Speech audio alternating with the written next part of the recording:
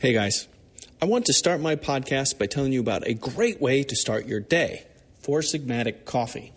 Four Sigmatic mixes 100% Arabica beans with functional chaga mushrooms to brew a delicious cup of coffee that provides all the benefits of a caffeine boost without making you feel jittery or crashing from a previous sugar high. Enhance your focus, mood, and immune system all in one go. By the way, the chaga adds incredible nutrition, but not any mushroom flavor. And Four Sigmatic sells more than just coffee. Also protein, cacao, chocolate, elixirs, super powders, and blends, giving you a myriad of ways to add a bit of health to your routine. My personal favorite is the protein powder cacao flavor. I mix it with frozen strawberries and almond milk to make a chocolate smoothie breakfast that fills me up without weighing me down. And, I'm dead serious, I tried several brands of both whey and plant-based protein powders, and Four Sigmatic tastes the best, by far. Try it. If you don't like it, no worries. Four Sigmatic will get your money back. And Four Sigmatic makes it easy to keep the goods in stock with a subscription service that over 100,000 people use today. Sign up for one at go.foursigmatic.com/FWCars and get an additional 10% off your first order. That's a total of 30% off your first order and 20% off every recurring order if you head to go.foursigmatic.com/FWCars. That's go.foursigmatic.com/FWCARS. And yes, I will have a link in the description. Doing so supports the podcast and supports good health. Kind of nice that it tastes good too.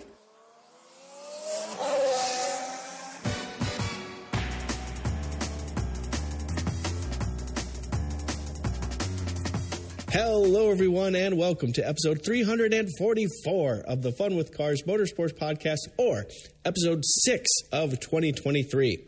I'm Robin Warner, and today I'm joined by the man who puts the tonic in gin and tonic, Christopher Roche.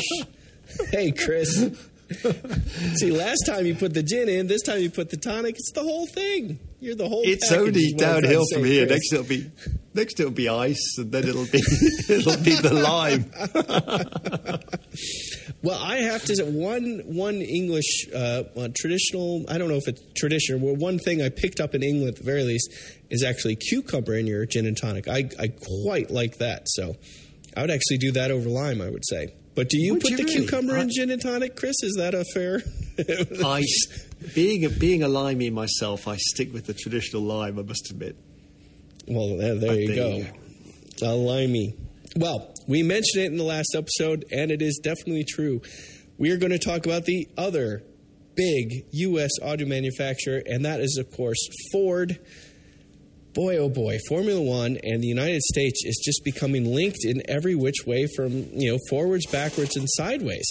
So last time we talked about Andretti and Cadillac and their big announcement and their hopes to getting into Formula One. This week, there's no hope here. This is happening.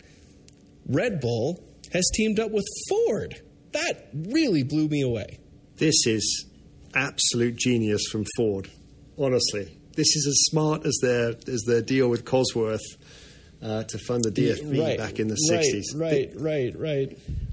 I mean, they are getting into bed with, the current world champions, a team that have had a huge amount of success since being formed back in it's full circle for Ford, isn't it? Because this is the team. That's exactly where I was going. I was waiting for that. Yeah, Red Bull, because it started as Stuart Haas. It started as Stuart Ford in what was it, like 96 or 97? That's right, I think so. Yeah.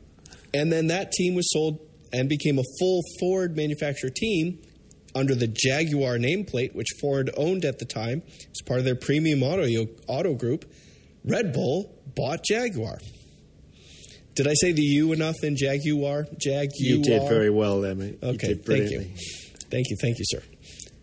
I'm sure Ford want to forget about the Jaguar F1 team, like most of us. But yeah, I mean, Red Bull powertrains, Red Bull have finally got to a position where they can be a full manufacturer, build their own chassis, build their own engine, be fully independent.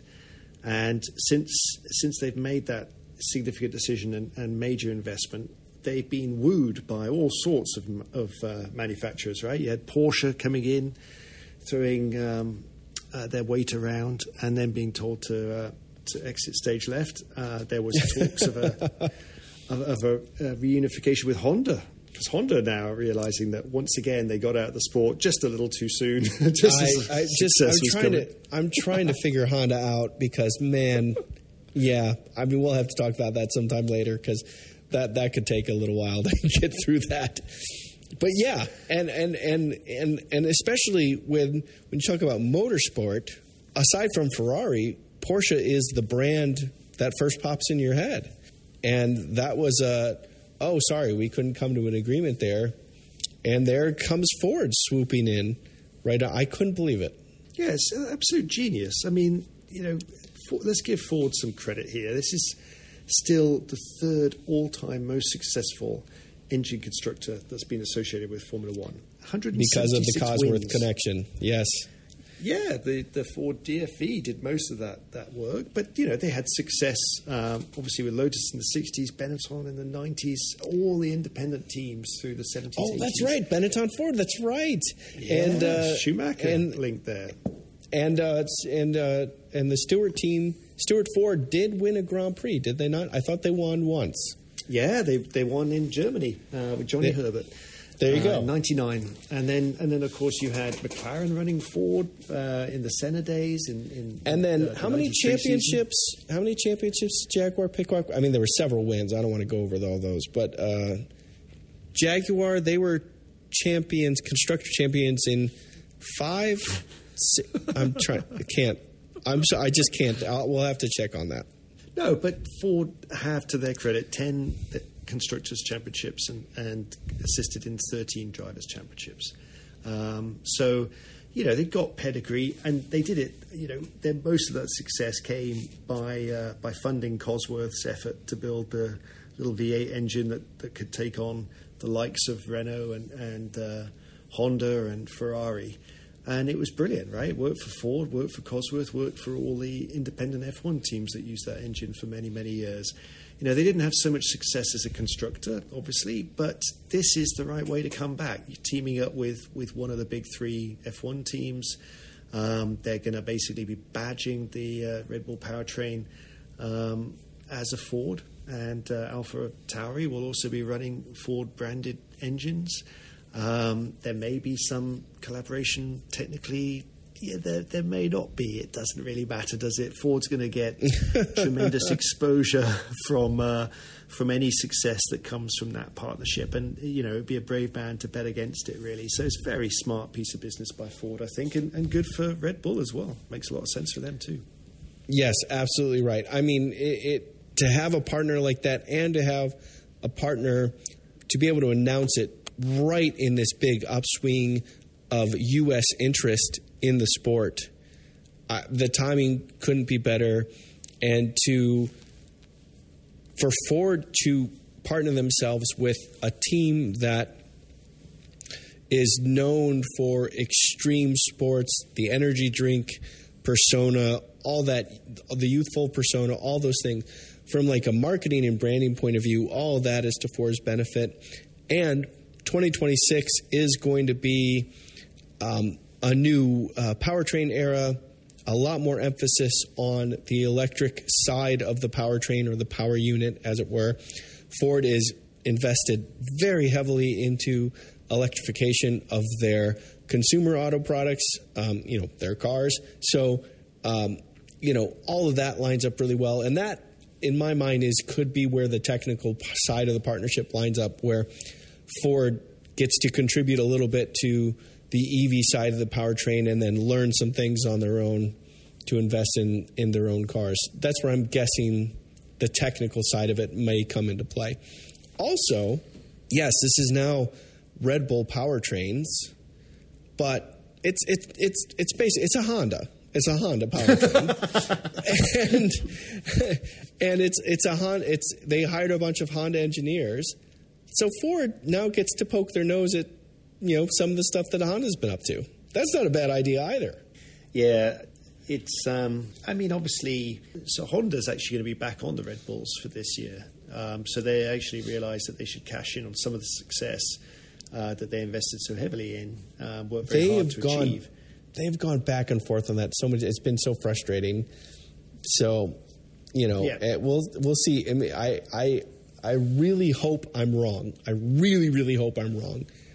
But now that Honda's committed again, is Mercedes just going to go back and dominate?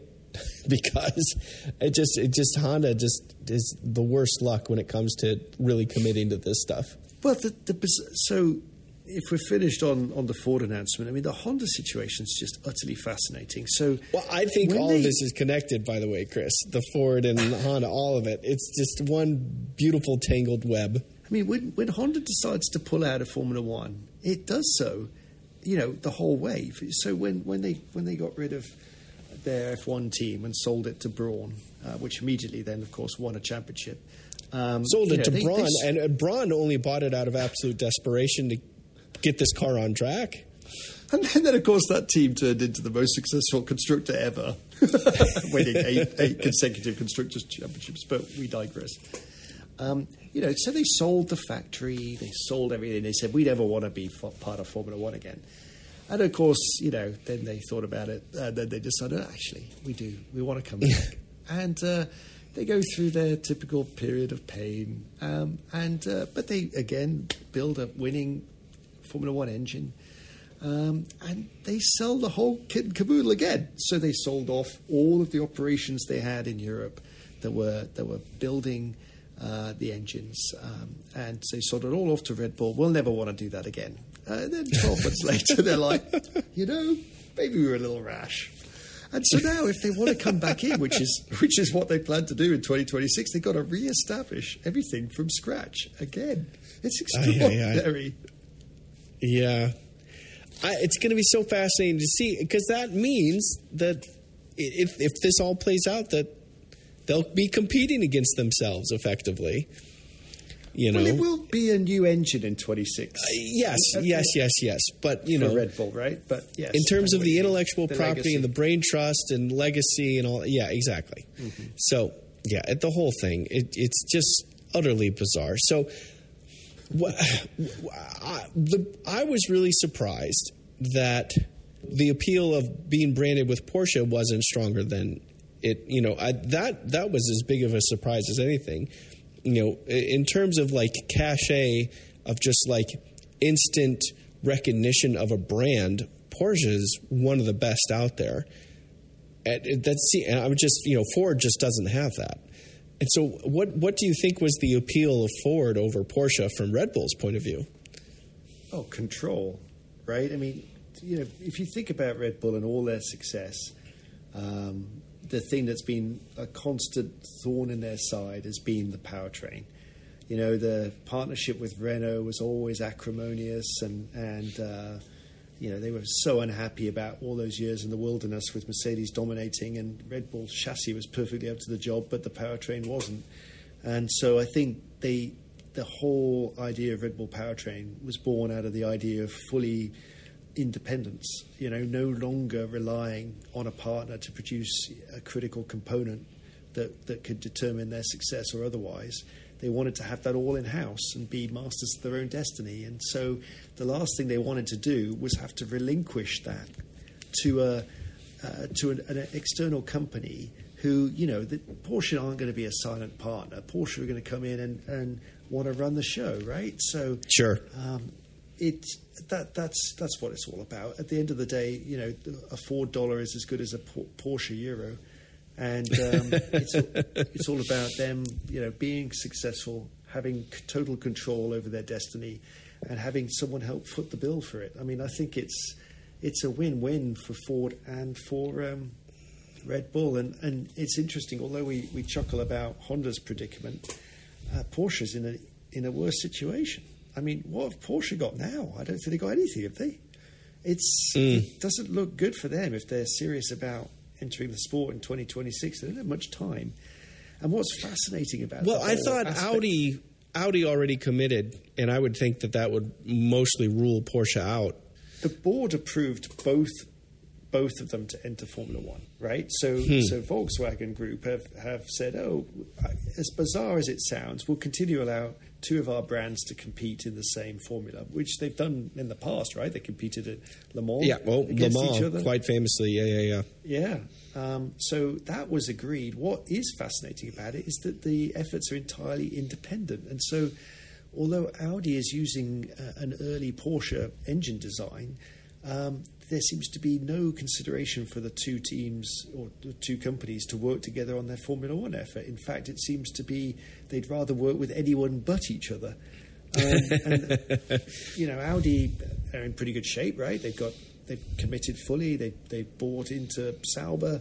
They're hiring personnel. I mean, it's all guns blazing. They're moving full speed ahead. Whereas Porsche have, from what I can tell and what most people could tell, is nothing. They don't have anything at this point. So you have to question whether or not they're actually going to ever come into the sport, certainly in 2026.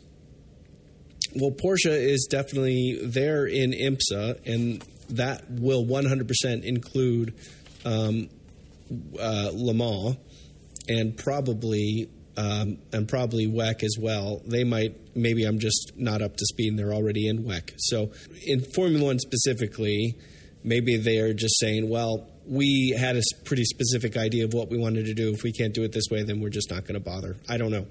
It's an interesting question, certainly. I mean, the Volkswagen Group is an interesting one. The thing that fascinates me, just one more thought, about the whole merry-go-round here with engine manufacturers and also, as we talked about in the last pod with Andretti, is that it seems to me that there's a couple of teams that are ripe for the picking here, that whether it's a Williams or a Haas or one of the other slightly weaker teams, I mean, even someone like McLaren, I find it hard to believe that one of those will not get into bed with one of these manufacturers, whether it's Honda or Porsche.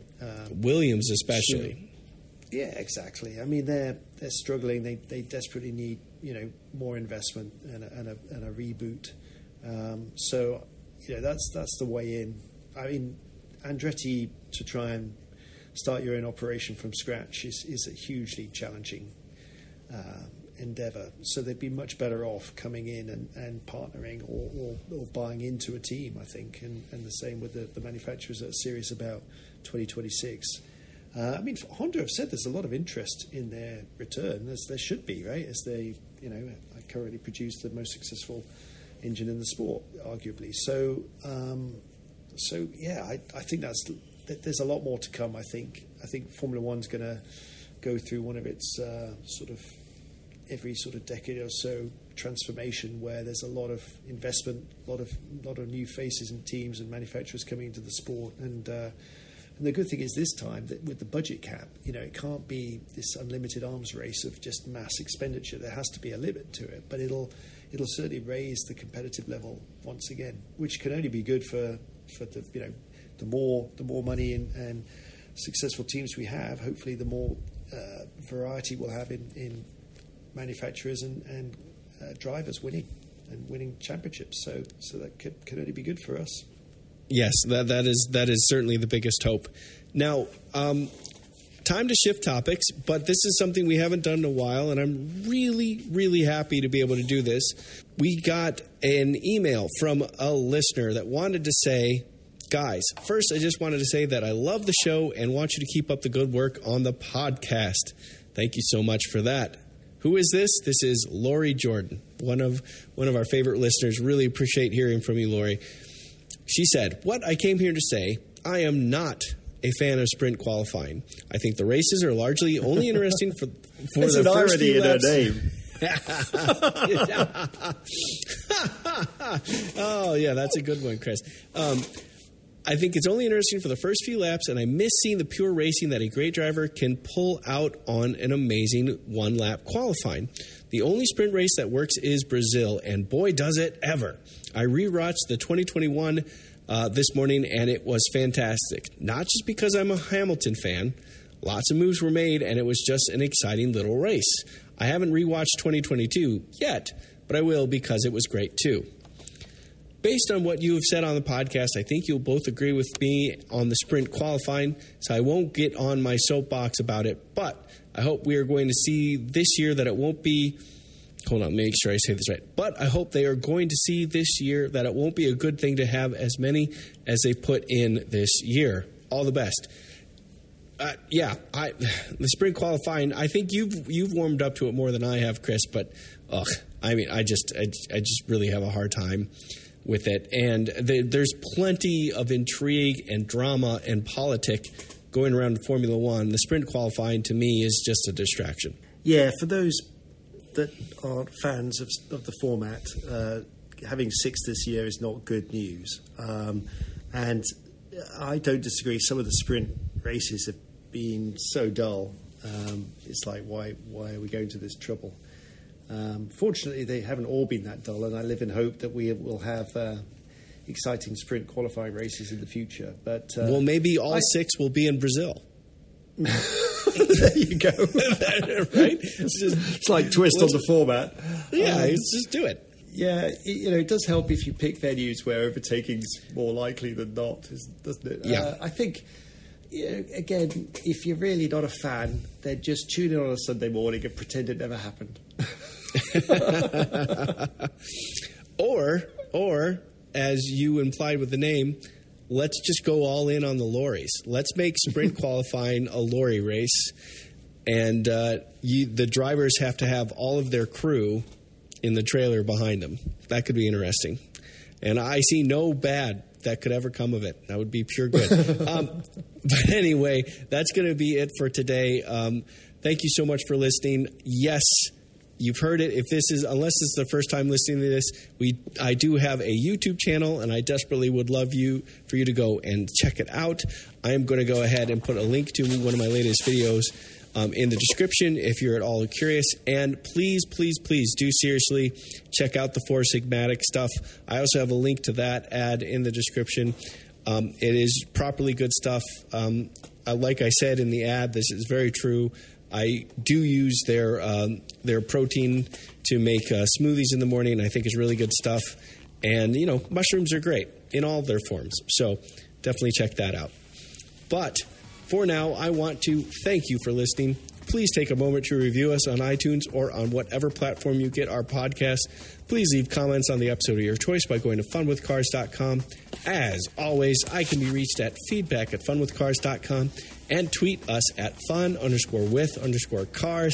Oh, Chris, it's so great to talk. I feel, we do these different podcasts, but I feel just like we don't skip a beat. It's just like we end one episode and we start another right away, and I just love that about it. It's been fun as always, Robin. I'm Robin Warner. Goodbye.